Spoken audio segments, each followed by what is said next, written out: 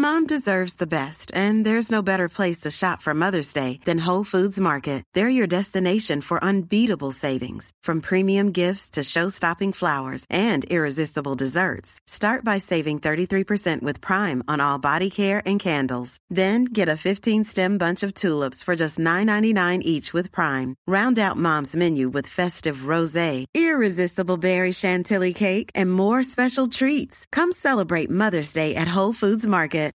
Millions of people have lost weight with personalized plans from Noom. Like Evan, who can't stand salads and still lost 50 pounds.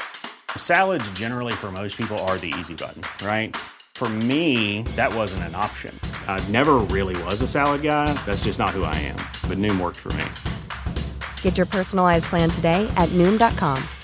Real Noom user compensated to provide their story. In 4 weeks, the typical Noom user can expect to lose 1 to 2 pounds per week. Individual results may vary. When you're ready to pop the question, the last thing you want to do is second-guess the ring. At BlueNile.com, you can design a one-of-a-kind ring with the ease and convenience of shopping online. Choose your diamond and setting. When you find the one, you'll get it delivered right to your door. Go to BlueNile.com and use promo code LISTEN to get $50 off your purchase of $500 or more. That's code LISTEN at BlueNile.com for $50 off your purchase. BlueNile.com, code LISTEN.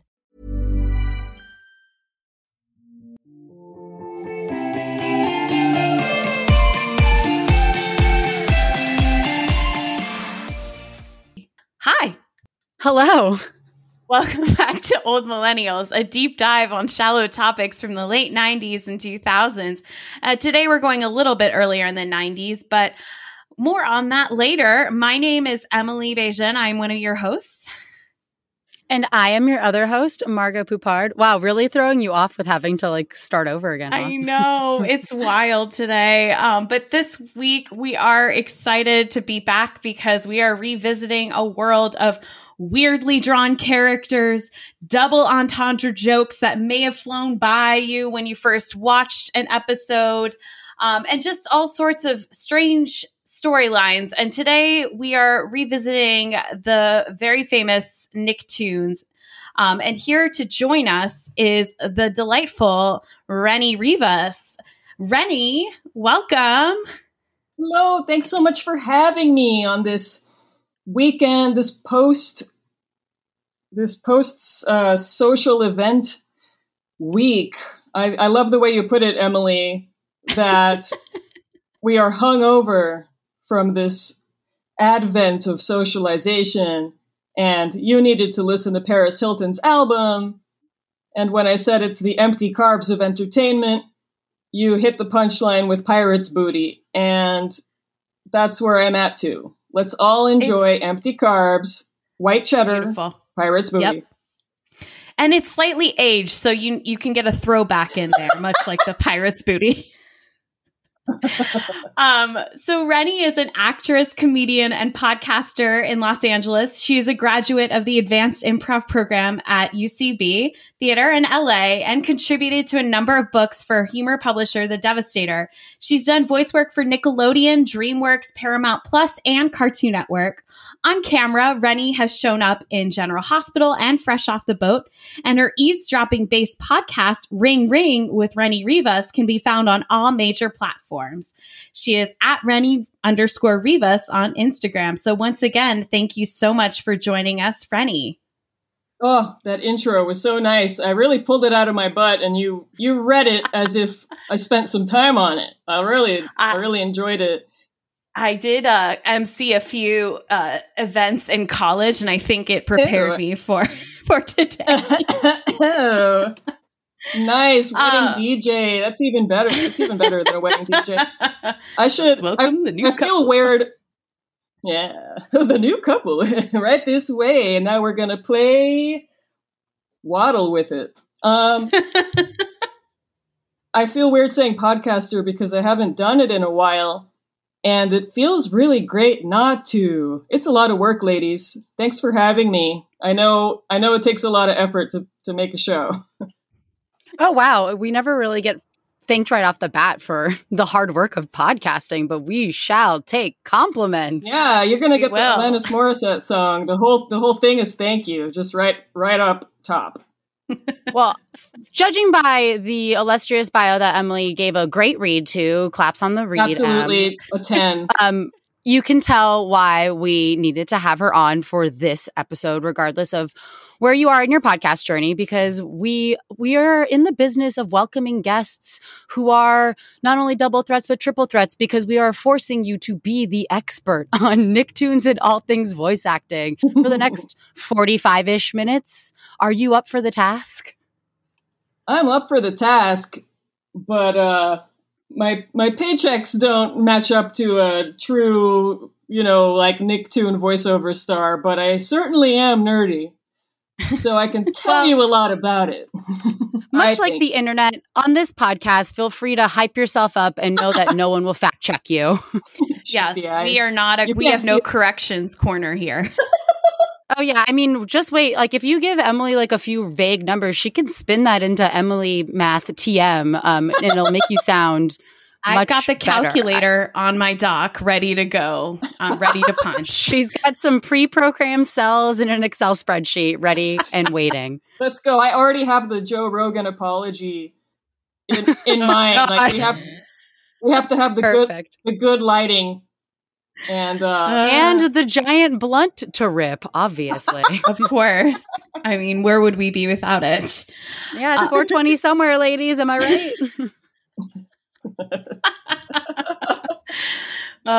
So before we dive into, our own personal relationships to Nickelodeon and the Nicktoons, as you all know, I love a good little bit of history. So we've talked about Nickelodeon in the past with our Snick episode and our game show episode, but just a little background. You may remember Nickelodeon launched in the late 1970s as Pinwheel. It was one of the first cable channels, and it was in fact the first cable channel in the US dedicated to children's programming. Prior to the late 80s, Nickelodeon really just bought a bunch of TV shows from Canada, including Alanis Morissette connection here. You can't do that on television, which introduced us to slime, which you all may remember we talked about the original recipe involving oatmeal, which just sounds like a hot disaster. Yep. But towards the mid to late 80s, you'll have Geraldine Laybourne, who joins the company as the president and hires Vanessa Coffey with her. Those two will dictate what will become the epic programming that will be a part of Nickelodeon's lineup beginning to the mid to late 80s with its set of game shows and original scripted programming going into the 90s with the advent of the Nicktoons. I mentioned Vanessa Coffey's name earlier. So she gets hired to hear pitches from local animators. So she goes to LA in 1989. And this is where she is able to greenlight 3 pilots for 3 animated shows that are going to be focused on being super character driven, creator driven. And the creators will get free reign on their shows, which is very different than many other networks in the past. And those 3 shows, which will begin airing on August 11th, 1991, are Doug, The Ren and Stimpy Show, and Rugrats. So let's just kind of get into it. What are y'all's relationships with the Nicktoons, particularly Doug, Rugrats, and Ren and Stimpy? Rennie, we'll start with you.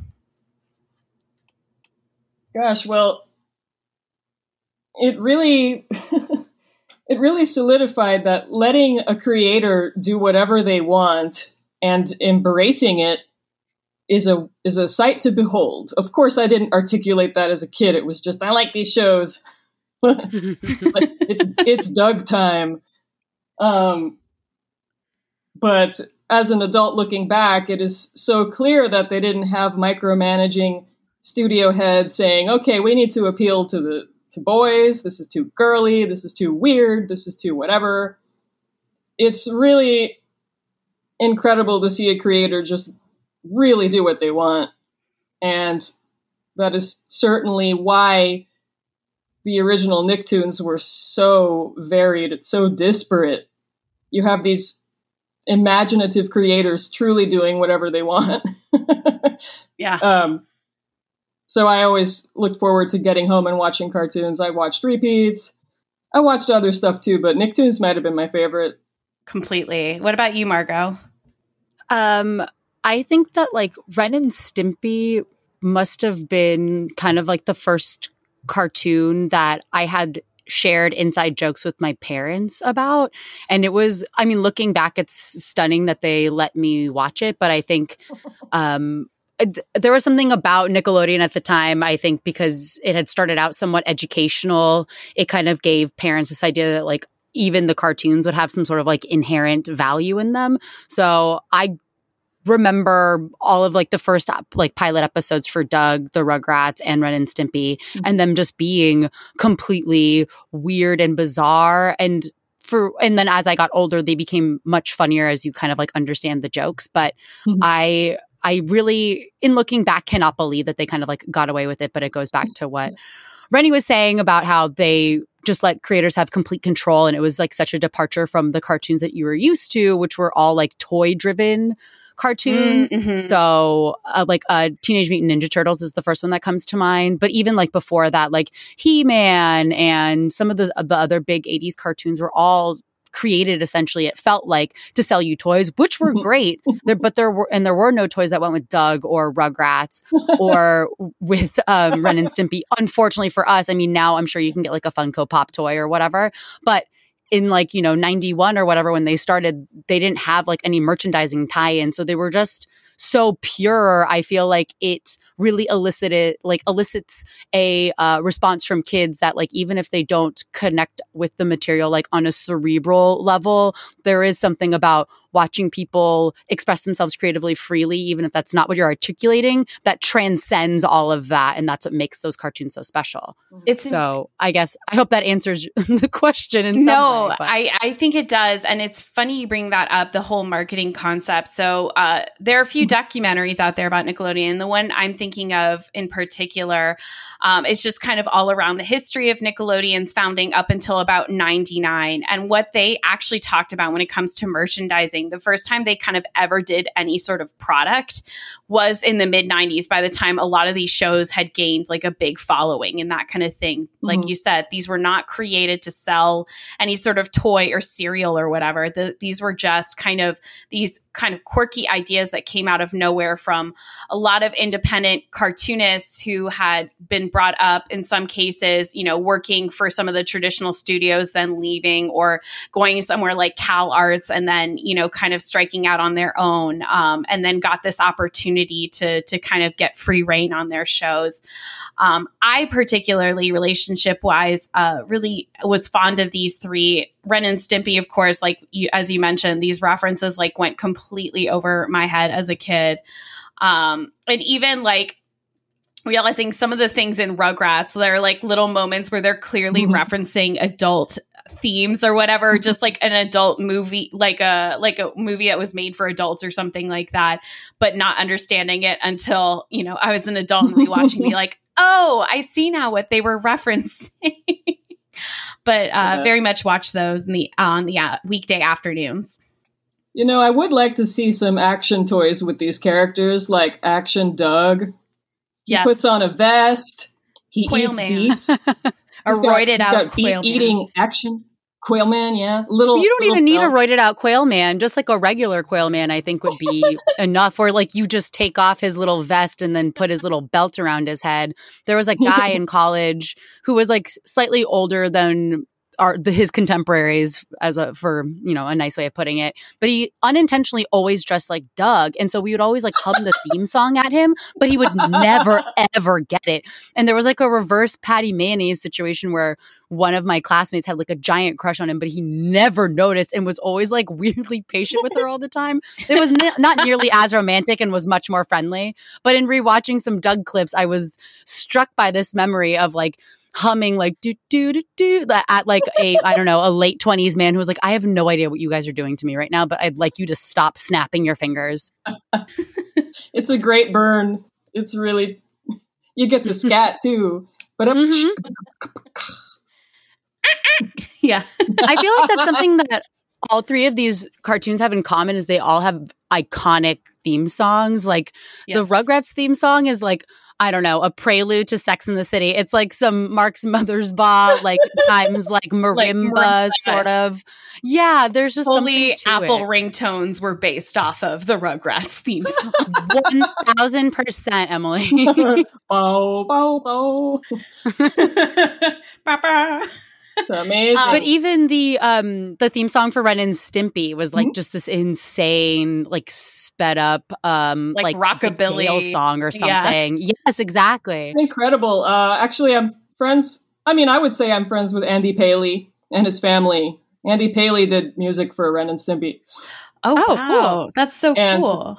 Yeah. So you have Mark Mothersbaugh doing the music for Rugrats. Yeah. You have Andy Paley with an incredible musical history and talent. They got some real deal music industry people for these.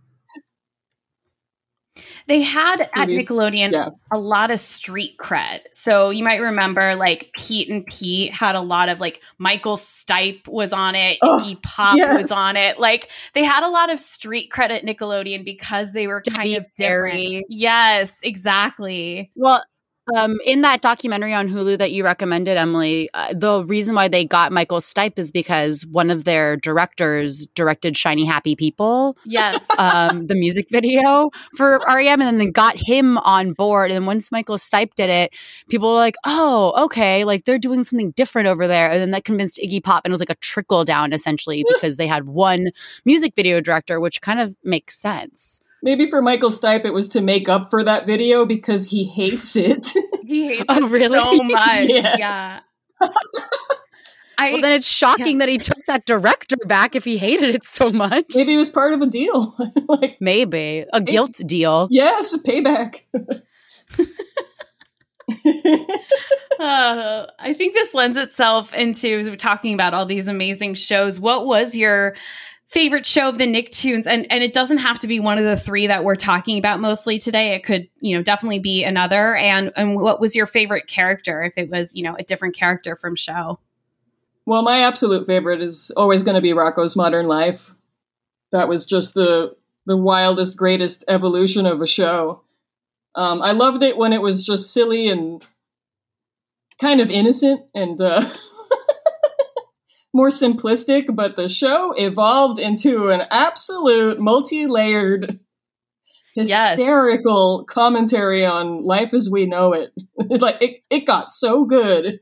The last season is incredible, and it holds up even better as an adult, I think. I'd have to rewatch for sure. Same. I do remember the nice connection with Rocko's Modern Life is the original singers of the theme are the B-52s, if I recall correctly. So it's a nice Georgia, Athens, Georgia connection with REM. That was a deep cut right there. Oh, that is a real deep cut. I guess I assumed it was just a really good impression, but why the hell not? Would it not actually be them? It makes perfect sense, like you say. What about you, Margot? Well, I always loved Angelica. That should come as zero surprise to anybody from the Rugrats. But I also have a really big soft spot for Helga on Hey Arnold. Hey Arnold, I think more than anything, really, it influences some of my writing in ways that are very bizarre. Like anytime I try to get very nostalgic or think about, childhood, I really have a fondness. I had a massive crush on Arnold too. I would say that him and the Fox from Robin Hood are the patient zero of my cartoon crushes, but then obviously naturally evolved into Trent on Daria. But it's the blonde villains, I suppose, were my go-to characters. Make of that what you will. And I also loved Angelica's mom because she reminded me of my mom. Girl boss. With her power suits and just always she will be a positive feminist. It just those are my two mains though. What about you, Emily? Oh, I'd have to say, I think Judy Funny is my favorite Nicktoons character. Yes. The idea of having like a cool, like half-shaved red bob haircut with a beret and sunglasses all the time, and like being an artiste with, beatnik vibe was very much the aesthetic I hoped to achieve at one point as an adult. And I do think it led to why I loved so much Daria, which sounds weird because Daria is certainly much more realistic than Judy Funny, but just like the idea of like an older, cooler. The kernels are there. It's the that kernel sort of is certainly sarcastic, aloof a little bit. And then, I mean, Judy is a little bit like performative, deep. So she's got a little bit of Quinn, I think, in her as well. That sort of. And like, remember when Quinn gets like the black turtleneck and she's like, I'm deep and I'm like a part of the beatnik club or whatever. Yes. Sort of, 100%. I can see the line there for sure. But I think those might be my favorite. She might be my favorite. I also just really loved, what was her name? The rich girl on Doug, BB. I think her name was BB Bluffington. Yeah. No, Bluffington's the town. Maybe it's Bluff or anyway, it's a very similar. Yeah. She just Bluff and her family owns the town of Bluffington. Yes. Yes, I think you're right. She was great. Which actually, fun fact about Bluffington, Jim Jenkins is from Richmond, Virginia. And just so you know, Rennie, I grew up in Virginia, kind of the northern part, but have several friends who grew up in Richmond. And whenever we drink in college and Doug came up, was like, Jim Jenkins is from Richmond, and like the 4-leaf clover mall in Doug is named after the Cloverleaf Mall in Richmond. And like, it was just like all the landmarks are named or closely named based off of things that are in Richmond. Oh, I didn't know that. Yeah. It brings it home. Very nostalgic for you. Yes, no, it totally is. Were there any of these, original 3 that we're talking about mostly today that you didn't watch or didn't watch as much or found yourself not as interested in? No, I absorbed all of them at the same time. It's like the Jamba Juice where you get all the additives. I got all of it at the same time. I watched everything. I feel like they all kind of had special qualities, and I find that the ones that I didn't watch are not of these original 3, or like Rocco or some of the ones that came shortly after, but really kind of down the line as I'm, slightly getting older. And I feel like, come late 90s, some of the quality starts to die down a bit. So I feel like most of my watching less of is just a matter of, getting older and not finding myself as attached to these shows as I'd been before. How about you, Margot? Oh, yeah, I definitely watched all of these. I feel like they were sort of, I oddly enough was talking with somebody yesterday about, we were talking about the Las Culturistas podcast, and they always ask everybody like, what point in your life did you think like, oh, this culture is like made for me? And this friend and I were talking about how just Nickelodeon in general felt that way. But I feel like very much these 3 cartoons were like my whole identity. And they were very much like, if you don't get it, then you don't get humor, and like, you're not funny. And it was very much like, it informed a lot of my personality. Like, I learned about Hanukkah through the Rugrats and then demanded for years, and still to this day, that I convert to Judaism because I think Hanukkah is a way better deal than Christmas. And it's essentially it's a crossover from Catholicism. It's like a hop, skip, and a jump. I feel like, the beats from Doug got me into the Beatles. Like, I didn't even realize that was like a reference point until like 5th grade. And I was like, oh, have I been listening to the Beatles the whole time? Like, I really, and then I think also with Ren and Stimpy, just like just like how to be like a completely random, weird, funny person, just really like delving into like the gross weirdness of you, and just like those catchy fucking songs, like the Log song. Like I would I would find myself singing these songs all the time by myself. In kindergarten, I had a friend who was very into Ren and Stimpy. We started doing Happy, Happy, Joy, Joy in like the middle of a party, like butt slap, like, touching. It was just weird, like totally inappropriate. God, you see kids now, they always want to slap butts. Like in our day, we had we had cartoons that have a song about it. And I also remember asking my parents if Don't Whiz on the Electric Fence was like a real game and like, could we play it? Oh my God. Yeah, I was like, I don't know, it's a cartoon, but like they make shit from cartoons all the time. Why can't this be one of them? I don't understand. But like even just saying like Don't Whiz on the Electric Fence was like an inside joke with my family for like years. And just like they would just be a total non sequitur too. My mom would just be like, don't whiz on the electric fence, tie your fucking shoes, let's go. Like it was just so. Yes, I would say it was hard to even miss these. I just feel like there's such little like programming for kids where it didn't like talk down to you, or it just made you feel like smart and special and in on the joke. And there wasn't a ton of stuff out there like that. Yeah, I think the characters were so developed. That's why we felt so included, because they're so fully formed, right? Mm-hmm. Completely. I think that they were just like multifaceted. And it was also, I think there's a sense of, obviously Ren and Stimpy is not based on real life, and Rugrats is like kind of a half what if babies really are talking and that kind of thing.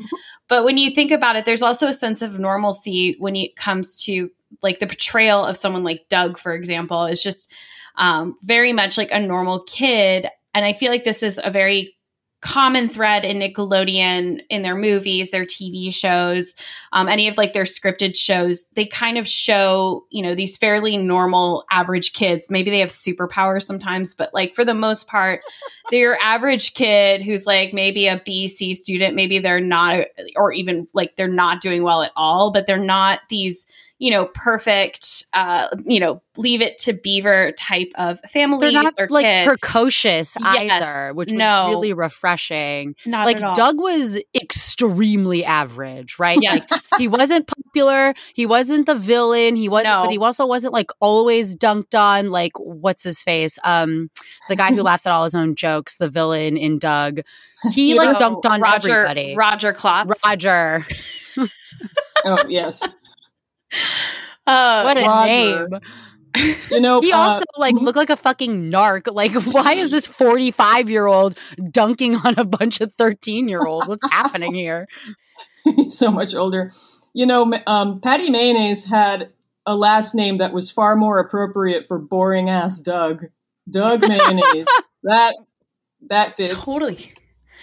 I actually, but Patty had a great voice. Like her voice was so distinct. It was like really did. Part Dolly Parton, part something else. Her name is actually Constance Schulman, and Jim Jenkins, like late 80s, is watching a TV show and sees a mayonnaise commercial where he sees like this actress who's playing a waitress at a diner, loves her voice so much that he finds her and gets her to be the voice of Patty Mayonnaise. And that's why her last name is Mayonnaise. Constance Schulman is the name of this actress. And she's actually Yoga Jones on Orange is the New Black, if you guys remember. Yes. Okay. Yeah. I was going to say. That makes so much sense. I just had no idea what she ever looked like, because she doesn't look like a cartoon character. What a sweet story. Yes. Yeah, no, I really love that. But it's true. Like, and they all they had such good names. This is something else that like Nickelodeon, the creators did a great job, both on Rugrats and Doug, like Doug Funny, Skeeter Valentine, Roger Klotz, Patty Mayonnaise, BB Bluff. And then on Rugrats, Tommy Pickles, and later his brother Dill Pickles. Is the name of the little brother they bring in later. I mean, can we say it now? Like maybe that's jumping the shark a wee bit, Just a wee bit. There was I remember Dill looked too close in age. Like the gestation period for humans is 9 months, right? They look Poor like Dee Dee. Poor Dee Dee. 4 months apart. And then I don't know if you guys saw that meme going around before. I mean, I'm like sort of stepping on some of the characters, but like Angelica's dad, they had a side-by-side of him and Drew from Search Party, and they're like, tell me this isn't the same person. Oh my God. They are the same person. And then I saw someone else retweet. It's like, oh, this is why I'm always attracted to men who look like this. I'm like, same. Yes. Oh my God. Patient zero. 100%. This cartoon dilf is like out here ruining millennial women. The first one I was hot for was Ickis from Real Monsters. Oh. Oh. Maybe it's the feet. Maybe it's the curly feet, the big ears. I don't know. Oh, wow. I feel like my first, I don't know, like cartoon crush. Ooh, this is like Robin Hood is definitely up there. Oh, that Fox. Yeah. Oh, 100%. In terms Drowning in Puss. Oh, Maid Marian, not for long. You know what I mean? Like, yeah, I took that maid. Ladies, am I right? Maidenhead. Good. But for Nickelodeon, it was Ickis for me. But oh wow, I've talked before about like video games and other cartoons being drawn a little hot. exciting in the naughty parts that I don't like. What are these feelings? But Ickis was the first Nicktoon. That's so funny. I feel like Angelica, there's an episode where like Angelica had like a bad boy boyfriend, which I thought was kind of interesting. Like he just shows up for one episode and like they have this like hot romance for like the 10-minute episode, because you remember Rugrats had like 2 episodes in one episode.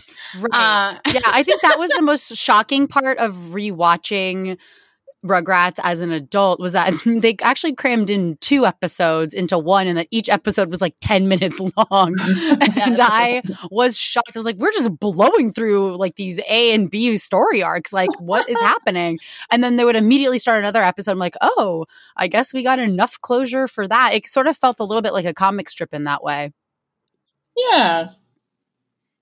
I completely, I mean, it's crazy, but it's like I can so vividly remember the plots that for a 10-minute episode, it's kind of incredible. Like I will regularly Google videos from Doug and Rugrats, like the Doug banging on a trash can music video is seared in my mind of just like, and rewatching it now as an adult with like the Talking Heads Stop Making Sense reference, like he's wearing an oversized suit, and then like BB is like Madonna in the like Vogue Express Yourself tour era, and like just, and then there's the Michael Jackson Black or White music video reference. Like it's just such a perfect encapsulation of like late 80s, early 90s pop culture. Really was. Think big Doug energy. Yes. Had major Big Doug energy. But it was like sort of like the Sledgehammer video, if memory serves. Yes, there's definitely. I remember my parents being very. Yeah, my parents were very into that. They're like, I think some of like the musical interstitials kind of convinced my parents that like, you know, these Nicktoons were ultimately like a net good or whatever. Because until I was in, I don't know, 5th or so grade, I wasn't allowed to watch The Simpsons, but I was allowed to watch Ren and Stimpy, which to this day makes absolutely no fucking sense. Oh, they got their wires crossed. 100%.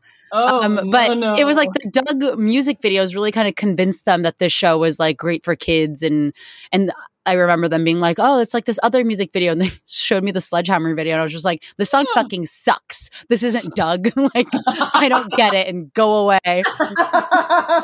This is not cooler than Doug. Yeah. Think again, parents. Peter Gabriel. Oh yeah. Yeah. And then after that, I think I just have like loathed Peter Gabriel ever since, because my parents deigned to like make a comparison to Doug to him.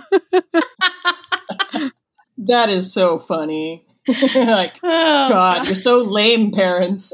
Gosh, I gotta do everything around here. Gotta be cool. Well, it should have done the opposite with my parents. They were way more concerned with what's appropriate when my brother was born. Mm-hmm. But for me, I watched all kinds of stuff. But I remember my dad just found it so hilarious. He couldn't believe it. And it became an inside joke when Stimpy gets off the plane in the Ren and Stimpy episode where it's like a tourism video. And oh, right. Yes. Stimpy in very bad Spanish, I believe, sick, how Stimpy said it was, las cucarachas tienes grandes huevos, when he gets off the plane.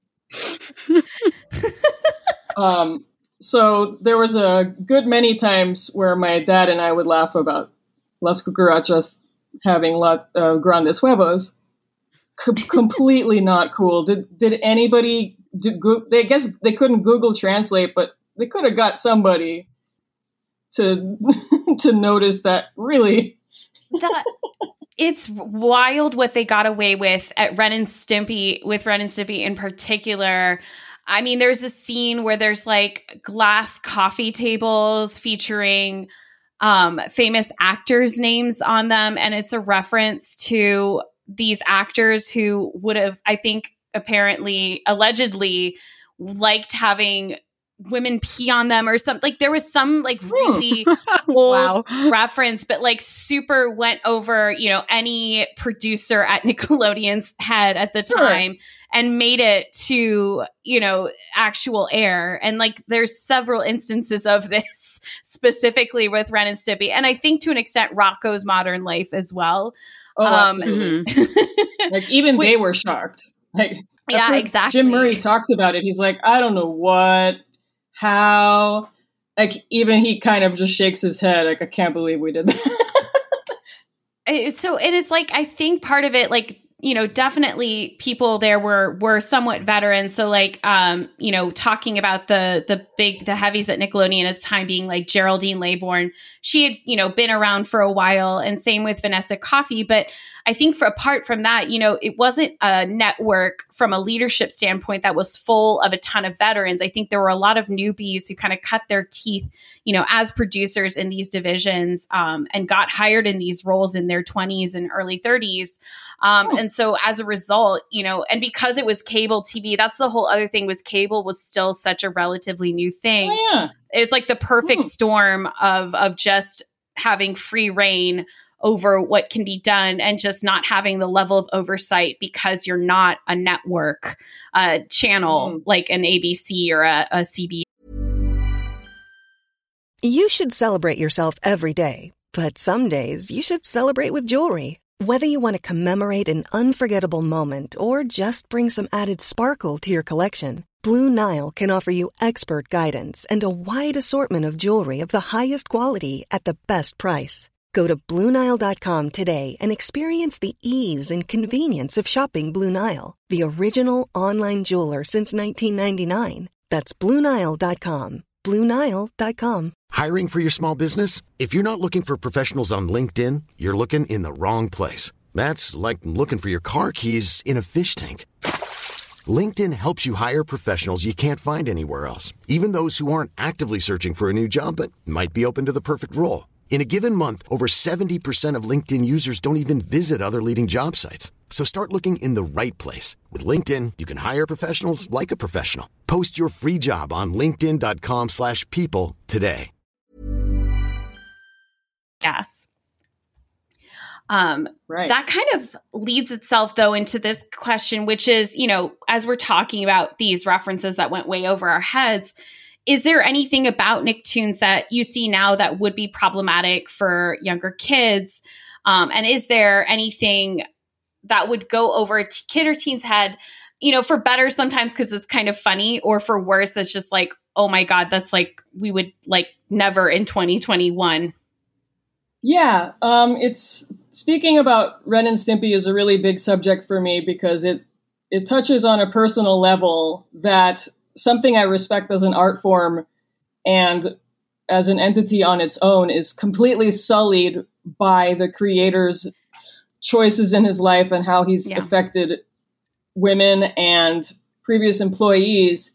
Aside from everything I can say about people he's worked with, Nickelodeon unleashed the reins. He wasn't in control of his show after the first season. He had to relinquish control. He did not have as much involvement, anywhere near as much involvement after the first season. He was very difficult to work with. They certainly retained the level of insanity that we have grown to love. However, as an adult, it's painfully clear that homosexuality was just hilarious to John K. And there's so many jokes that are just so clearly like, man, guys, guys butt fucking is hilarious. It's so funny. And that's kind of the whole relationship with Ren and Stimpy. And we interpreted it as something sweet, and it is sweet. Stimpy's character is near and dear. But it was essentially an abusive gay relationship.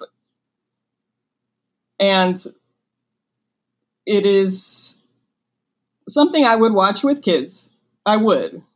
But only after explaining a few things. The show is forever ruined by making my friend Katie's life a living hell for many, many years. There's a BuzzFeed article that her and her friend Robin wrote that was an expose of John K's grooming of underage women. And I know so many people in animation for so long. There was a group of animation friends I had when I was 18 or 19. I said something about John K. and how I like older men. This is just, another factoid. When I said that, I'm telling you, these animators, when I was 18 or 19, they said, "You're too old for him." It was the most open secret. It was the most open secret in animation. And I'm glad he's got his comeuppance now. So it's forever sullied in that way for me. And the show, it still shows a lot of that. Men having sex is very funny. And, a lot of misogyny too. But in terms of being off the rails, dark and hysterical and bizarre, it's something I have to just separate because I do love it. I really do. Yeah, I think that the Ren and Stimpy it's hard to watch some of it because of the homophobia is so rampant. And I have, my uncle is gay, so I was sort of made aware of it being homophobic from an early age, and so I don't really remember those parts, but there have been times where I've gone back and rewatched something from it because it was stuck in my head, or I wanted to remember a reference I was going to make, and just being like, okay, yeah, it's like they have an abusive power dynamic, and that's sort of also, unfortunately, there were so many shows in the 90s that were like that. Like you could even say that they were sort of like Peg and Ted Bundy-esque in the way that they spoke to each other. And so for better or worse, it was like not weirdly, it was normalized. It was for sure. Yeah. And but unfortunately that's also what ages it and makes it feel old, but you have to separate. I think some of the humor, like some of the jokes it makes you suck your teeth in a little bit. Cause you're just like, I can't fucking say that. That's not cool. There are other ways that you can be mean. Right. But like you were saying, Rennie, like you have to, if you want to enjoy it, there has to be a little bit of like a separation of being like, okay, I can see why it was groundbreaking for these reasons. And we can leave the parts of it that were not groundbreaking in the 90s, and we can take the parts of it that were really interesting and influential and try to separate it that way. Yeah. But I feel like Rugrats and Doug are a lot easier to rewatch. I don't think that they have as much problematic behavior. I think Rugrats really holds up well in terms of really. They have a lot of universal themes about both shows, honestly, really about like, do you want to stay a baby or do you want to grow up, and having to navigate those various chasms where you think people always think it's like just, between elementary school and middle school that you have to decide whether or not you want to be growing up or how fast you want to be growing up. But really it kind of like is in all phases of life that you can either essentially be dragged into growing up or you can willingly step into it. And I think that Rugrats, targeted kids in a certain way, or that were maybe like on the younger side, but maybe could still relate. And the universal themes of, scary things that happen in your body, like the weird, like, and also even like debunking myths of like, oh, if I swallow gum, does it really stay in there for 7 years? Like the whole episode. But even with Doug, like, okay, moving to a new town and being the new kid is really uncomfortable, and it doesn't get easier just because like the next day it's the next day. Yes. And so I think that there are some themes in universality about both shows that kind of hold up a little bit better. And Doug and Rugrats are also very, very sweet. I think they skewed a little bit younger. And there's a reason why Ren and Stimpy also sort of like aired or broadcast on MTV, because MTV rightfully saw that and they're like, what the fuck is this doing on Nickelodeon? It belongs on MTV. So to some of that effect, it was like Nickelodeon was trying to poach some of their like preteen audience to come over to Nickelodeon, and I think it worked. Yeah. And I think you brought up a really important point, which is that prior to Nickelodeon airing these 3 cartoons, MTV really didn't do cartoons, and they saw the success of Ren and Stimpy. So they brought Ren and Stimpy to MTV, which then kind of got the green light for Mike Judge to do, oh my God, Beavis and Butthead. It's been a long day, guys. But to do Beavis and Butthead, and then later there was Daria and like all these other animated shows, but it was really kind of Nickelodeon, because they're all owned by Viacom, that prompted MTV to kind of dive into that world, which is very interesting. That also wasn't the only MTV Nickelodeon crossover either, because they not poached, but like they got the same people who created the initial animated logos for MTV to do Nickelodeon's initial animated logos, which I thought was very interesting. Completely. I understand that they're all owned by Viacom, so they're all pretty much like, in-house for lack of a better term. But I just found that to be interesting that they have a little bit more overlap than perhaps we all think initially from like a first glance. They also, what's interesting is from a branding perspective, when I think of like networks, the two have really kind of kept a lot of the same branding from their initial concept. Nickelodeon very much still uses the same orange they've used since the 1980s. MTV has some other variations on their logo, but they have kept with the Moon Man. They've kept with the colorful logos and that kind of thing. Like it's interesting to me that despite, going through some rebrands here and there, the two of them have such iconic logos and feels, and just from a graphic design standpoint have really stood the test of time and stuck to a lot of the same thing there. I will say though, Rennie, what you were talking about earlier with John Kay and just everything that happened there, it is interesting of what happens. There is a great side to the allowing free reign on a creator to be able to do what they want to do. And then on the flip side of that, sometimes that doesn't work out, and you do not realize that you have, brought on someone who might be a creative genius, but comes with all these horrible, problematic things. Right. And I think that's interesting because, it is something that's come up so much in the last couple of years with the Me Too movement and that kind of thing. And just in a standpoint of, I think, revisiting a lot of these shows, be they animated ones or live action ones from our, childhood, like Nickelodeon. Unfortunately, this isn't, the first time they had someone who was a predator working at the network, like Dan Schneider, we talked about. Okay, I'm glad you have. I think more people should know about that. Yeah. He's a horrible human, and people should definitely know. We didn't want to elaborate too much on it in our previous episode where we talked about all that. But it is, something that we wish was, better known, because it was, part of this culture of, while you had artistic freedom, while you had a mostly female studio headed, company in Nickelodeon, a lot of women in high up positions, which wasn't always the case in the TV world. You do also have, this world of predatory behavior and kind of not so great things. And it is interesting as we're kind of, reconciling what what was groundbreaking TV at the time also came with people who fostered a culture that wasn't great. I think, abusing power. Exactly. And I think that as these networks have, learned from that, I hope that they have, changed their ways. And they seem like they have, like, for example, the reboot for Ren and Stimpy that I believe is taking place at Comedy Central. John Kay has no say in it, has no part in it, and is not receiving any sort of royalties from it.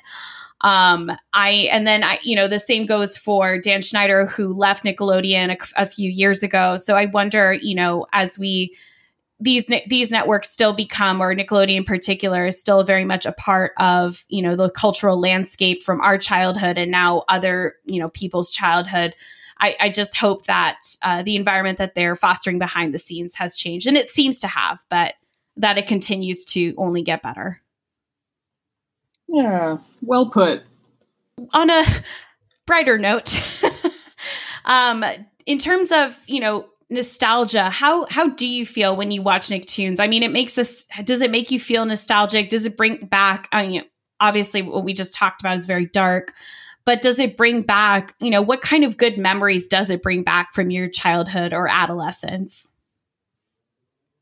A lot of memories with me and my brother, singing the songs. Yeah. Or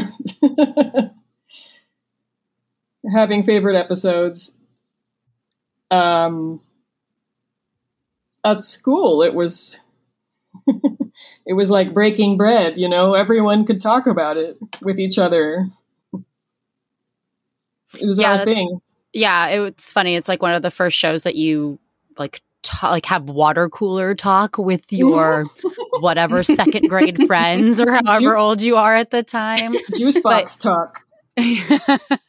But it's like it's that moment where you realize like, oh, culture is like for us, like we have something all in common that we can all kind of talk about without it being, I don't know, specific to like something being gendered or whatever the divide may be when you're that young. But yeah, and it was great if you didn't like sports and you were completely unathletic.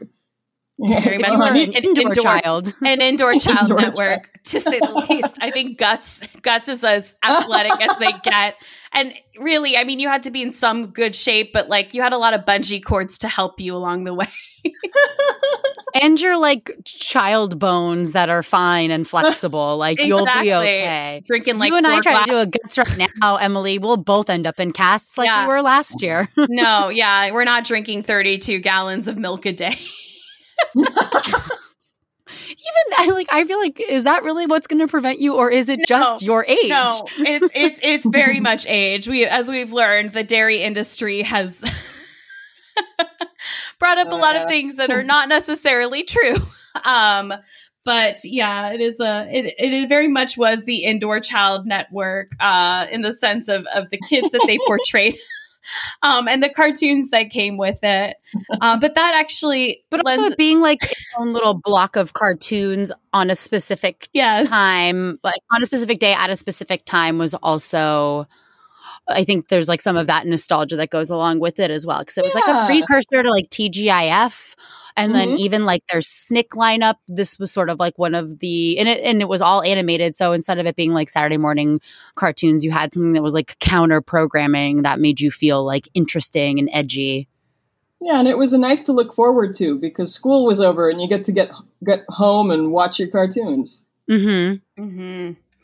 We were talking about earlier, the different types of kids being portrayed on these shows. And when you really think about it with Nicktoon, was there or is there diversity or representation among those shows? I mean, it's kind of hard because some of them are fictional fantasy characters. So it's a little weird to bring up the diversity and representation of it all. But, in some cases they are portraying children.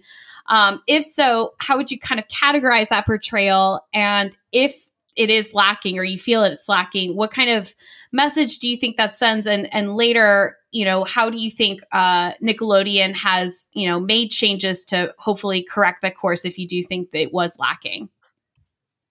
It's a lot of questions. I think it's a lot to consider and it's super important.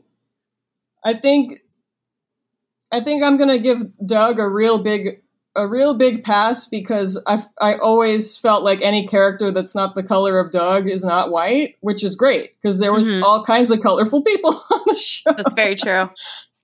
And I would like to share with you the biggest laugh I ever got from Doug. The absolute funniest line in the entire show, completely incongruous. It didn't feel like it should be in the show, but it was. So, Doug is talking to Judy about Skeeter. And Judy says, the blue guy?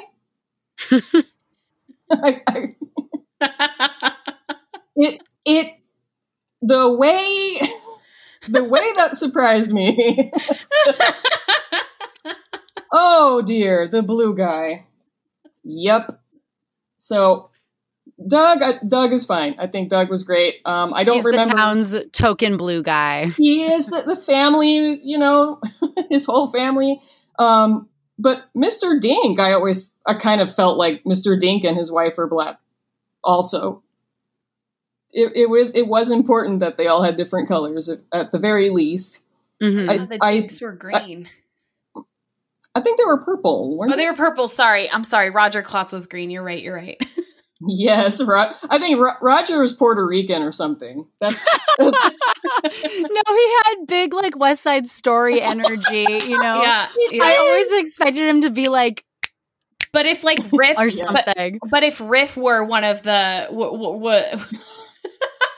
joined his crew. Exactly. That's like, yes. I think we're onto something. He does kind of look like a Latino rude boy at a. Oh, I see it. I see it. Yeah, like the guy that wears Morrissey t-shirts. Yeah, yep. you said it Time. Yeah. Oh my God. Well, we went to similar schools. Jinx. We said it. We knew it. Morrissey a white t-shirt with Morrissey on it. Oh God. In Roger's closet somewhere. It's there. That does remind me that, speaking of ska, there was I was remembering, like, the promos. Speaking of ska? You said rude boy, like a rude boy. It's like, yeah. Sorry, we ended on Morrissey, and I was like, okay, let's talk about ska. Bring it out of rude boys. So there was, like, Nickelodeon used to do all those fun, like, Nick.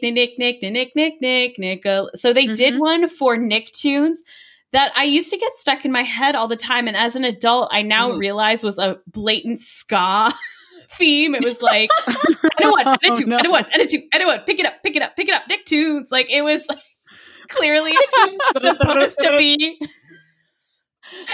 ska theme Nicktoons. Emily, it explains everything about you. Yeah, you could skank to that. I mean, all those producers were wearing pork pie hats behind the scenes. Oh my God, I'm like crying. And it all comes back to ska on this show. And for that, I love it. It always does. It's either 9/11 or ska, so I'm glad it's ska.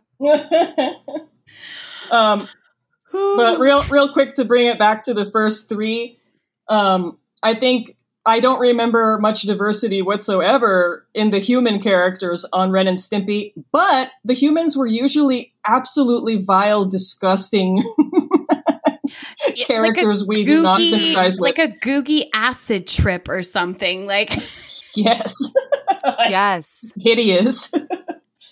But also, like, sort of in that way that some directors, they'll just always pick a certain kind of character who's just inept. It's like every human character on Ren and Stimpy was always just completely inept or just downright evil or like a sociopath or something. Murderer. Or like came across more of a cartoon character than the actual, cartoon Chihuahua and cat. I would definitely say that Rugrats is pretty white. It's a pretty white show. Definitely. But I know I have heard from a lot of Black women that Susie was very important to them. Oh, great. So that's great. Yes. Susie Carmichael. Great. Susie Carmichael, who's voiced by Cree Summer, who I love. Because she's like a veteran voice actress. Like she's prolific voice of Penny on Inspector Gadget. Like, just credit after credit. Everything. Yep. Wasn't she on Wild Thornberrys too? Didn't she? Sounds right. I think she did. She's also Zoe Kravitz's godmother. Fun fact. Oh. Yes. She's like Paul. She's Lisa Bonet's best friend. So. Okay. Well, all I was going to say is that Wild Thornberrys is another excellent Nicktoons. It's a great one. Really, really, really holds up and like has a great, it's a great little spunky cartoon along with As Told by Ginger. Mm-hmm. Wow. You know what? In retrospect, Nickelodeon was really out here employing gingers. Like, what TV network has like 9 principal cast members that are all gingers? Oh my God, ginger representation. They had it on lock.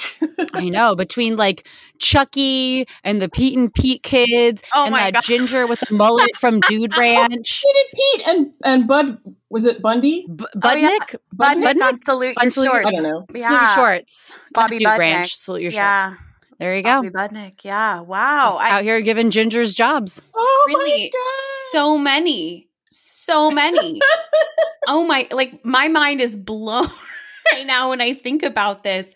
I mean, they saw. And then we've got As Told by Ginger and Wild Thornberries, Eliza, 2 ginger women. Yeah. That's incredible. They saw Disney with their Ariel and they're like, psh, hold our beers. We'll give you a whole network full of Ariels. How about that? Hold our inhalers. They're all nasally. You're walking too fast. I can't breathe.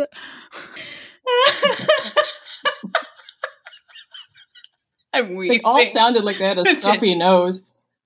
I know. I was telling my husband that like the basis of, so there are 2, let's call them characters on 90 Day Fiancé who kind of like have, like a stuffy nose kind of voice. And in rewatching some of these episodes today, I was like, Chucky is the basis for my Jenny voice and my Danielle voice. Like, oh, somebody bleed here. Like that is like Chucky deep down. That was good. Thank you. That is good. I feel like we have covered quite a bit today. So before we begin our sign off, are there any parting thoughts you all have about Nicktoons? Well, I'd love to get your thoughts, Rennie, on the reboots that are coming up because they have all new Rugrats coming up. And although I love to see voice actors and Nicole Byer especially employed, the look of it hurts my eyes and my feelings. My feelings. Scary. It's a little scary. So I'm curious to hear your perspective because, obviously work is work. So who wouldn't want to be on a reboot of Rugrats, a beloved cartoon? But just curious of your perspective about like all of these reboots that have happened lately. Well, the aversion is real. We have a community of people grossed out by the reboots. Okay. Like, I don't even want to look at it. Yeah, I mean, I don't want to write it off. If we were going to sit down and watch it and talk about it, I would be open to it. It is just very visually off-putting and so far removed from our generation's Rugrats.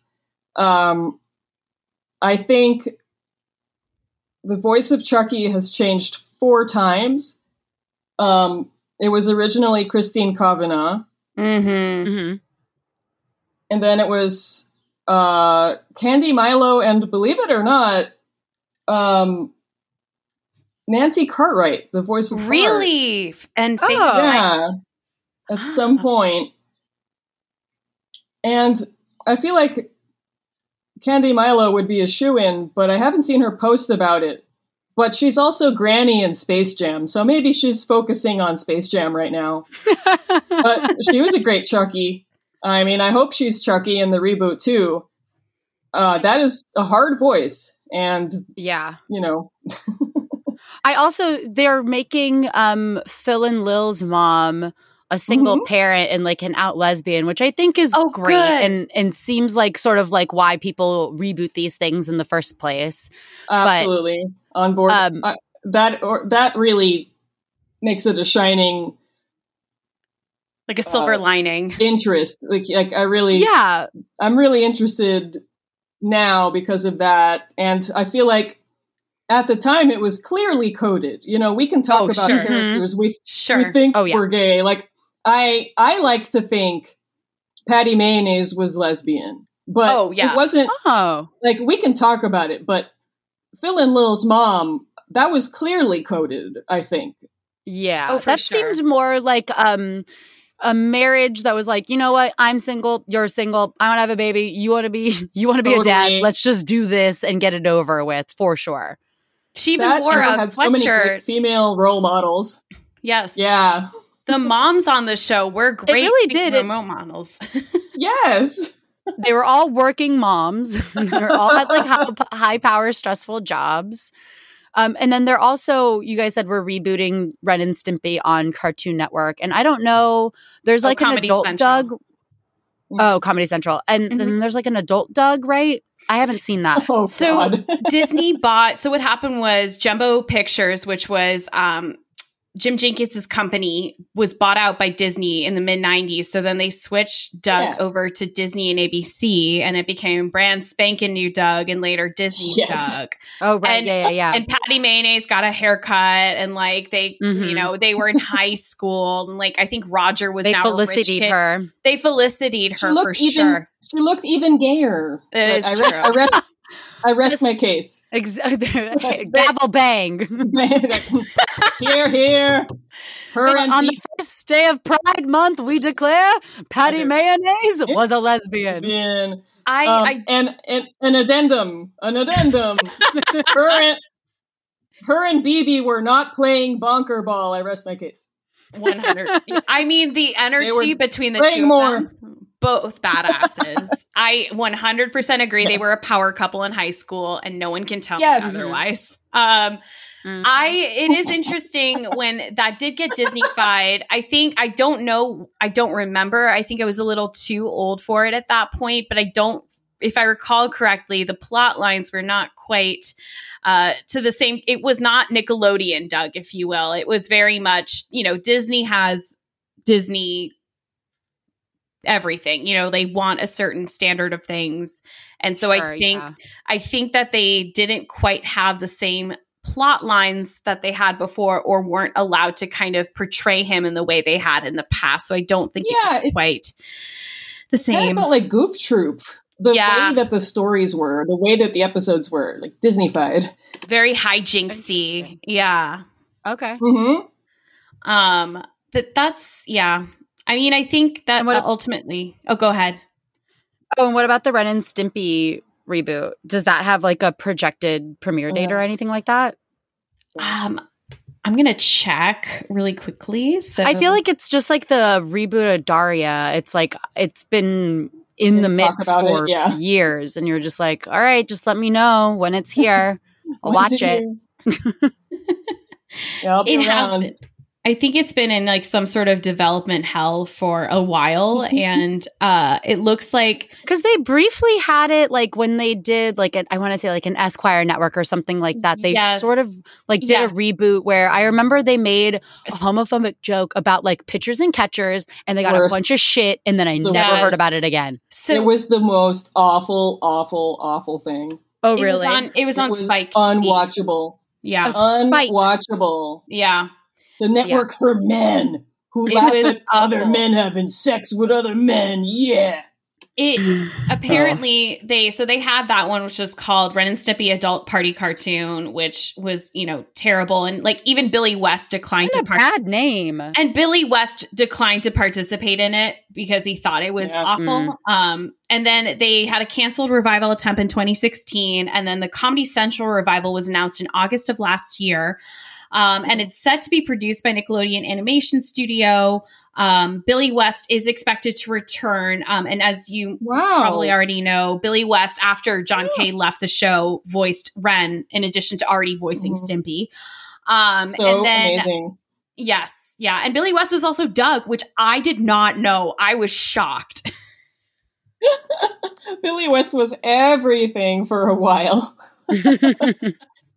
I remember being shocked too. Like it never occurred to me. Oh my God. Amazing. It seems like it's been postponed because of COVID, but that it is still supposed to be happening at one point or another. Wow. Okay. Yeah, we'll see, right? So we'll see. I feel like we've kind of talked quite a bit about Nicktoons today. I think we've kind of exhausted everything. So, before we sign off, is there anything you would like to plug today, Rennie? Let's plug Hey Arnold, because that was a great show. Let's all go watch it again. I'm just remembering how good that was. I'm going to plug someone else. It was like the only some of show. The best cartoon writing of all time, like told really cinematic stories. The Christmas very cinematic, episode still makes really me interesting cry. art. Oh. Yeah, oh my God. Absolutely devastating. And also the Halloween prank episode, iconic. What a prank. The fake UFO one, another excellent, perfect episode. Yeah. What was really important to me was the economic status of the characters. Mm-hmm. I don't remember any show with kids who didn't have a big house. And or like working parents. Or like two parents, a mom and a dad, and you had your own room, and like you never had to worry about anything. It was nice to a communal and get a household. diversity of exactly, and get like a diversity of adults in there. Like, okay, everybody has like a quirky grandpa in these cartoons, but it was nice to also have that like Russian neighbor who always was just always down on his luck and sad, but also a scammer. So respect the game. I mean, there just had like so many interesting people, and like Doug's room was super, super cool. Like in the way that like Clarissa explains that All's room was really cool and covetable for the longest time. Yeah, and it showed kids, you know, maybe you have less money or your family's different than other families, but you can still hold your own and enjoy your life and be your unique self. Mm-hmm. Totally. So, I have 2 seasons of my podcast, Ring Ring with Rennie Rivas, if you want to go listen to that. I'll meet you at the Hey Arnold streaming service, wherever it's showing, because I think it deserves a revisit. I think it's on Paramount Plus, so with all the other Nickelodeon properties, too. I think. Good plan. If I need to cry, I'll go find that Christmas episode. Oh my God. If you have an audition that requires you to cry, make sure you watch that before you do your tape. I cannot hear the words Nancy Spumoni Snow Boots without just tearing up a little bit. No. I have like a stress response to that name. Would you like some Spumoni? Oh, yes, I love ice cream. Oh, thank you for joining us, Rennie. Once again, you can catch Rennie's podcast, as she said, Ring Ring. It can be found on all major platforms, and you can find her at Rennie_Rivas on Instagram. So thank you again for joining us, and thank you for listening. Thanks, Rennie. Oh, thanks so much, Margot and Emily. This was a blast. It was so great to talk about this stuff that I'm really nerdy about with women who get it. They get the tune. We always get it. Into it, love it. Great time. Thanks for having me. Well, thanks for giving us an excuse to dive into this topic. We have had it on our list for a while. And so when you reached out, I was like, we have the perfect episode for you. Yes, this was just like perfect kismet. If you thanks for the branding. Really excellent. It's helpful to me. I love it. Thank you. No, we're glad we can help. But we would like to thank everyone who's listening today. Thank you for listening to our podcast. And if you like what you've heard, you can check out our other episodes on Spotify, Apple Podcasts, Stitcher, wherever you like to listen. The best way that you can stay up to date, though, is to subscribe to our podcast. And while you're at it, hitting that subscribe button, why not leave us a nice rating or a review? We always love to hear from people. Additionally, you can find us on social media. You can check us out on Instagram and Facebook at The Old Millennials Pod. Individually, you can find us on Twitter. I am at Emily A. Beijing. And I'm at Marg She Wrote. And then until next time, we say bye-bye. Bye. Bye.